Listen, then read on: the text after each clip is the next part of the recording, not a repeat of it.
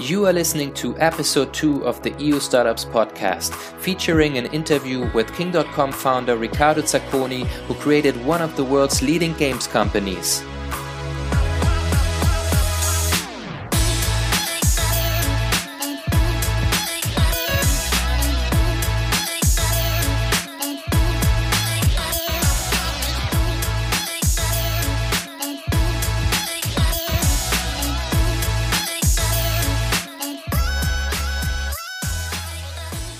Hello and welcome back to the EU Startups podcast. First of all, I'd like to thank everyone who tuned in to our very first episode in the beginning of this month. My team and I are very happy with the response so far, and in total we already counted about 3,000 listeners for that very first episode across different channels. A big thank you also goes out to our podcast sponsor. The EU Startups podcast is powered by Shareworks by Morgan Stanley. Combining cutting-edge technology with outstanding client service, Shareworks by Morgan Stanley provides solutions designed for the unique needs of startups. Shareworks by Morgan Stanley simplifies the complexities of equity plan management, helps you engage with your employees, and provides your business with the tools it needs to comply with local and regulatory requirements. As an integrated platform, everything from HRIS integration to audit-ready financial reporting works together seamlessly for improved accuracy, collaboration, and decision-making. For more information, visit shareworks.com or check out the link in our show notes to schedule a free demo. But now, without further ado, let's jump right into the conversation with Riccardo Zacconi. The audio quality is a bit rough around the edges, but I hope you'll enjoy the interview.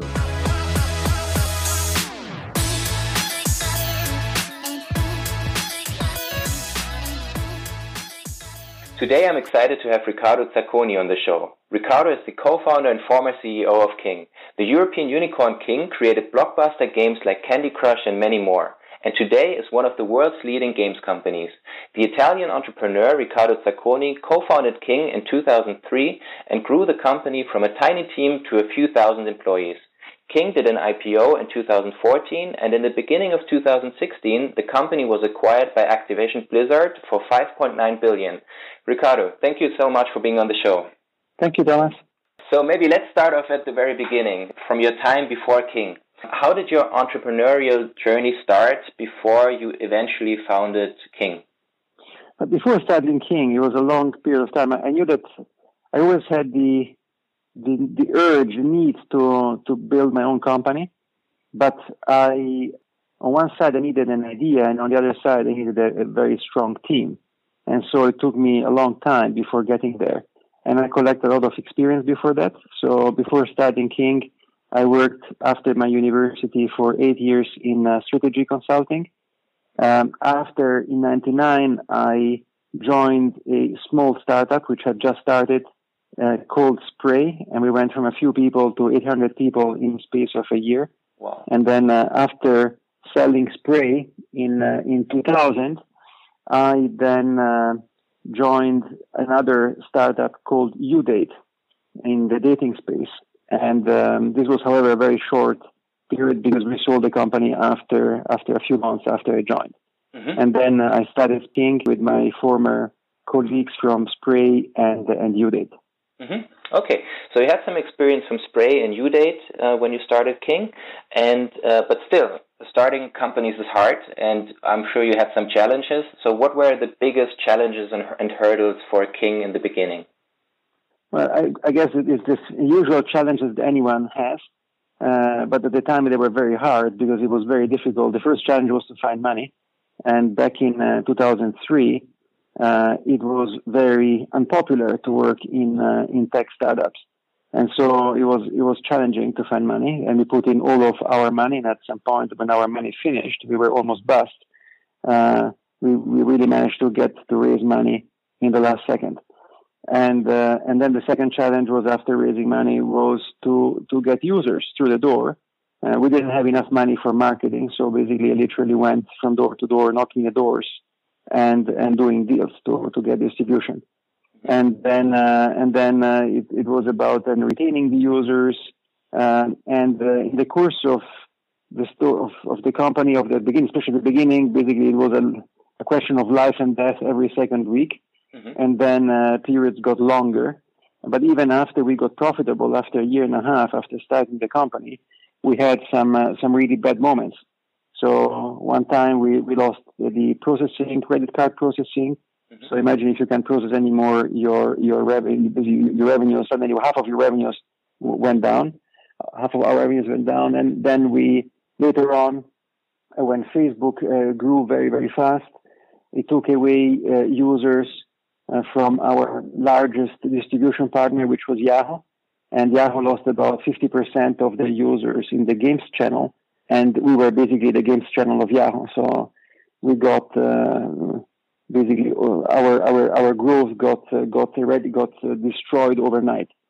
And our new user inflow got halved, or basically in a very, very short period of time. That was another very, very difficult time.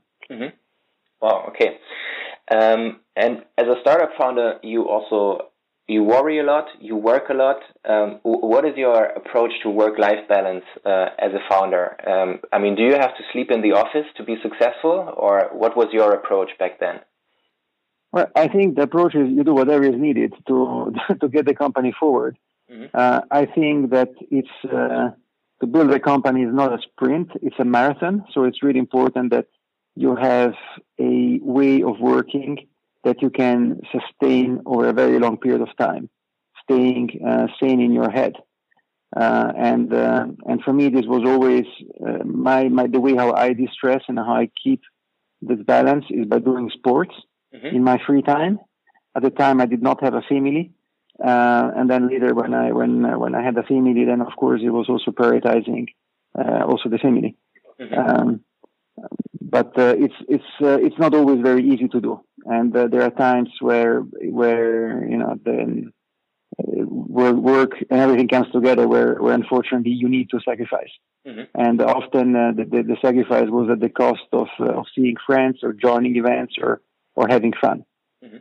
Okay, talking about work ethics and culture, how do you make sure in a fast-growing company like King to keep a good company culture and to keep everyone motivated? How did you do that? Well, I think culture is created from the top. When people join a company and they are new to the company, they always look up to understand how they should behave, what is allowed, what is not allowed. And I think, therefore, in particular, the role of the CEO and in particular the role of the founder is fundamental, because you are the example to which people look to understand basically what is allowed to do in the company. And this starts from simple things like, when you go in the office, but also more importantly, how you work and what is important for you. So if you manage by results or if you manage by how long people are sitting on the chair. And for me, it was always important to see the results and never for basically where the people are or how long when they come in the office or when they leave the office. And it starts also with very small things, like, for example, taking care of the things around you. So for me, for example, when I want to judge the company culture, the first thing I do is I go to the bathroom and I check if the toilets are clean or not. Okay. Because it's the first signal of how people respect what they have around them and how they respect others. So I think that you need to create a culture in a company, or that's what we try to do, where you respect others like you want to be respected. A company where you are treated like you want to, like in a company where you treat others like you want to be treated, and a company culture which is open, where you can discuss anything. A company culture which is flat, where it's not about the hierarchy, it's about the argument that wins, and a company culture where errors are part of the model, where anyone sooner or later will make mistakes, and therefore the only important thing is to talk about it and to learn from mistakes and see mistakes as opportunities to learn what works and what doesn't work, and also to cement a culture where mistakes are part of how you work. Because if you don't make mistakes, it means that you're not running fast enough, you're not experimenting and pushing the boundaries strong enough. Okay. So the games industry seems to be a kind of hit-driven business, and Candy Crush appears to be King.com's biggest hit so far. Do you think there's some kind of a recipe to create a successful game? Well, I don't know. if there was a standard recipe, it would be very easy, right? So I don't think there's a standard recipe. As soon as I tell you something, immediately someone else will probably say the opposite and be right with that. So I think my thoughts are that in general, this does not apply only to games, is keep it simple, meaning if it's very complex to get into a game, you lose many people. So you might only get very few that go through the door. And secondly, also, if you have mechanisms that in some ways are familiar, it makes it easier for people to get into a game or get into an app. But then, if it's the same, if it's not really different from what is around, then it's very difficult to differentiate from others. And therefore, if the product is not differentiated, it becomes only a matter of marketing dollars on who wins. And so I think it's really important that products are differentiated.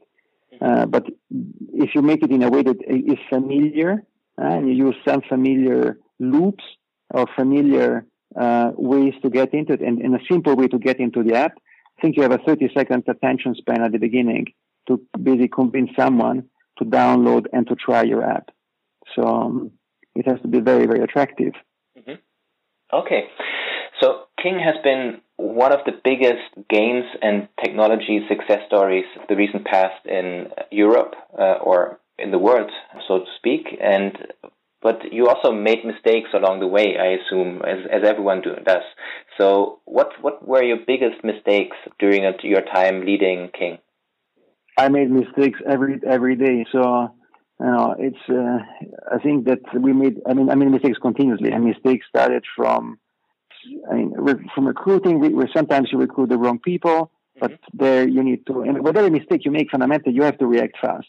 We made mistakes strategically. We had, for example, once a debate with one of my co-founder and also in the management team, whether we should go in one way or in another way. And I was convinced of a specific way, and I pushed it also through the board, because when we are not in agreement, it's always the board that decides. And I was wrong. So I think the important thing is not to make mistakes, but the important thing is to recognize, and as fast as possible, when you have made a mistake, and also to be open for feedback. Sometimes it's very difficult to understand whether you made a mistake or whether it's possibly too early, and you just need to continue and insist more and not give up. Mm-hmm. Sometimes the difference between failure and success sometimes is very tiny, and it's very important not to give up.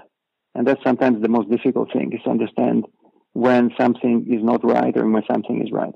Mm-hmm. And here we look, for example, one thing which we developed as part of King is a very strong focus on metrics. So whatever we do is basically measured, and we try to help our decision making and understanding whether we have made a mistake or not with data that measure really everything.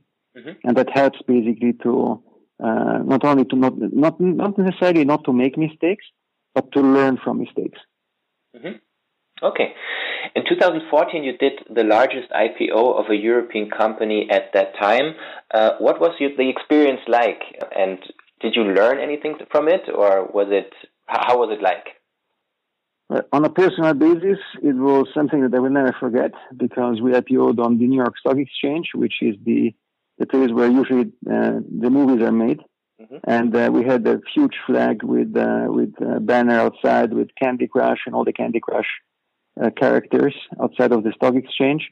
And then inside we went on the stage up there with all the founders, and then we rang the bell to start trading. And it was early in the morning, and the bell is a red button, and you press the red button, and suddenly the stock exchange goes on. And then we went down, and I traded the first stock in King. So those are all beautiful memories. Of course, there was a bit less beautiful memory when the stock suddenly started going down, and then another more difficult time was when we missed the first quarter, and then you learn that we knew already before, of course, but that you should not miss, but sometimes it is what it is, and so we missed the first quarter, and then when you miss the first quarter, you get penalized, you get put into the penalty corner, mm-hmm. And then it takes many quarters to get back up. And so I think that probably with the intelligence of Post, it was a good thing, I think, to be public, because we learned a lot in terms of becoming even more, I would say, professional in some ways, because you have to be, you have to learn how to do better forecasts and how to manage the company in an even more organized way in some ways. It's different than managing a board if once you're public. You have to manage also the expectations from investors and analysts. And I think that my key takeaway from the time is, if I had to give an advice to the companies, do not rush into it. Take your time, and because once you do that, then a lot of the focus in a company also gets focused on being a public company. Mm-hmm. Okay. So currently, I assume not many companies are thinking about an IPO because we're in different times. COVID-19 has hit everyone very hard. How did COVID-19 and the current crisis impact King.com so far? Well, I think it's not just King.com, but if you look at digital businesses, they have flourished during this time. Mm-hmm. I mean, people have more time now than ever to basically consume digital content. And so I think in general, digital companies have done extremely well, and games are part of this. And how do you see the venture capital field changing through COVID-19? Do you think there will be less venture capital in the next 1, 2, 3 years, or will the appetite continue to be there and investment will continue to pour in? I think that tech companies are doing extremely well in this time, I think. And therefore, and there is more money than ever in the market, so I don't see venture capital basically decreasing. Mm-hmm. Okay. So you're also investing in startups through your VC firm, Sweet Capital. Which startups are you most interested in, and what have been some of your most prominent investments so far? We are focusing on mobile consumer, basically businesses which we think we can help. So we focus on business where we have experience in, where we can use the experience from having developed a busy Candy Crush. We had about 500 million users at the time when we launched, after launch. So I think that we learned a lot in terms of how to scale a company, not just organically, but also with marketing. We spent about $100 million per quarter in marketing.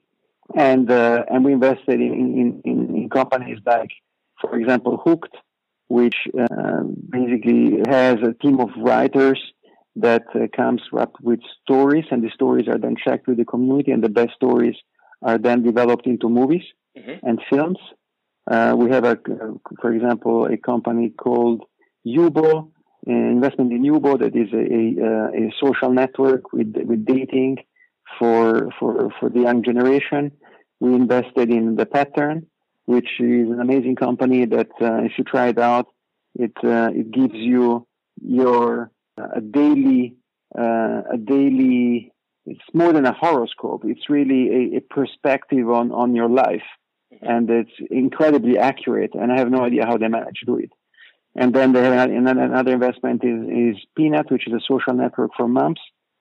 We invested also in a company called Simple Feast that delivers organic food at home for you to prepare. It's delicious. So those are some of the investments. We invested in a company called Electric Playbox, where you can play games with your friends. In this case, they are games that you play not virtually, but you play in a physical space. So yeah, those are some of the investments we made. Okay, interesting. And what is the best way for startups founders who are now listening to reach you and your partners at Sweet Capital?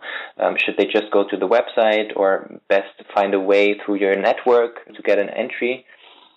No, the best way is usually is on LinkedIn, or basically the company Sweet Capital is managed by Christian Dorfer and Pippa Lamb. And so when someone approaches me, then what I do is I forward this to Christian and Pippa, and then they start a first screen, and then we discuss it together also with my other founders, and then when we like a deal, then we invest. But that's the beginning, because really the work starts after that, when we can also be useful to companies. So, for example, we have product sessions where we review basically how the product, but when they need it. So we never push it on the founder, but the founders usually ask us when they need it when they want to have feedback, either on the marketing side or on the product side. Mm-hmm. Okay. Imagine King.com was just a dream, Ricardo, and you wake up tomorrow morning and you're mid-20 again with no entrepreneurial accomplishment so far. What kind of company would you start today? Well, I think that there are two areas. I think, first of all, I think that in tech, mobile is here to stay. So it's a platform where if you get something, if you come up with an idea that is innovative and it's something that is different from what is around, mm-hmm. you can actually scale very fast to hundreds of millions of users. And you can start a company with few people, like we were 6 people at the beginning, and we were 2,000 later. You can scale really a company with very few people and slowly build it up, and then scale it also very fast. Another area which I think is I think we see some of the biggest improvements or increases in human knowledge, I think is medical research. Mm-hmm. And that's another area which I think is fascinating. So I created a foundation that is focusing on the research into the space of rare genetic diseases, and it's fascinating what is happening in that field, for example. Mm-hmm. So if I had the knowledge, if I had to study from the beginning, so not before basically still deciding what to study, I would either study how to program, or I would study genetics. And in the sense of how to program, we are now about to launch in Italy a school for programming called École 42, which is a school which was developed in France, and now we're bringing it to Italy, that teaches to program to anyone. Mm-hmm. And the only requirement for joining is to be smart with no previous knowledge. Mm-hmm. Okay. A spontaneous question that just popped into my mind. You're an Italian entrepreneur. King.com is based, if I'm not mistaken, in Malta, London, Barcelona, in the US, and several other places. But I'm not sure if you have a big presence in Italy. What led you to that decision to not start a company in Italy? And do you think it helped you to create that company mainly in London? But actually, strictly speaking, the company was actually started off Sweden, because I started with my founders, my co-founders were actually in Sweden. Mm-hmm. So we started, the product was in Sweden. I was based in London, but initially living in Sweden. And there's a lot of chance in life. So the reason why we started in Sweden was because when we did Spray, they were based in Sweden, and I was based in Germany. And later I moved to London, and that's why I stayed in London afterwards. So there's a lot of chance. If I had to restart, I would love to start a company from Italy, mm-hmm. because I think that there are some amazing people, and I think the quality of life is really good. Mm-hmm. Okay, so you would argue great companies can be built pretty much anywhere. Great companies can be built anywhere. You need an idea, and you can have an idea anywhere. And you need to have great people to start a company with. I think that historically Silicon Valley has had, let's say, more people that have gone through the phases of building a new company, so people with experience in tech. But now this is not anymore true, that you have only people in Silicon Valley.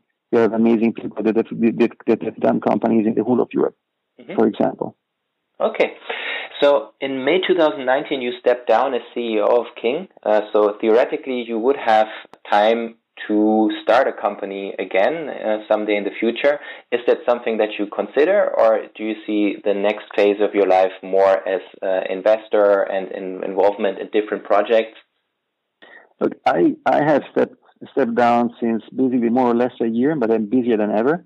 Mm-hmm. With the different projects that I am now starting, one of which, as I said, is to bring this coding school to Italy. Then I had my charitable foundation and Sweet Capital. But, I still have this desire internally to do something new. So we'll see. And I don't know yet. Mm-hmm. Okay. One very last question that also takes us back into time travel. So imagine you're like 25, 20 again. What piece of advice would you give yourself regarding business and life? Is there something that you wish you would have known as a 25-year-old that you know now? I think the main advice which I would give is the only risk in life is not to risk.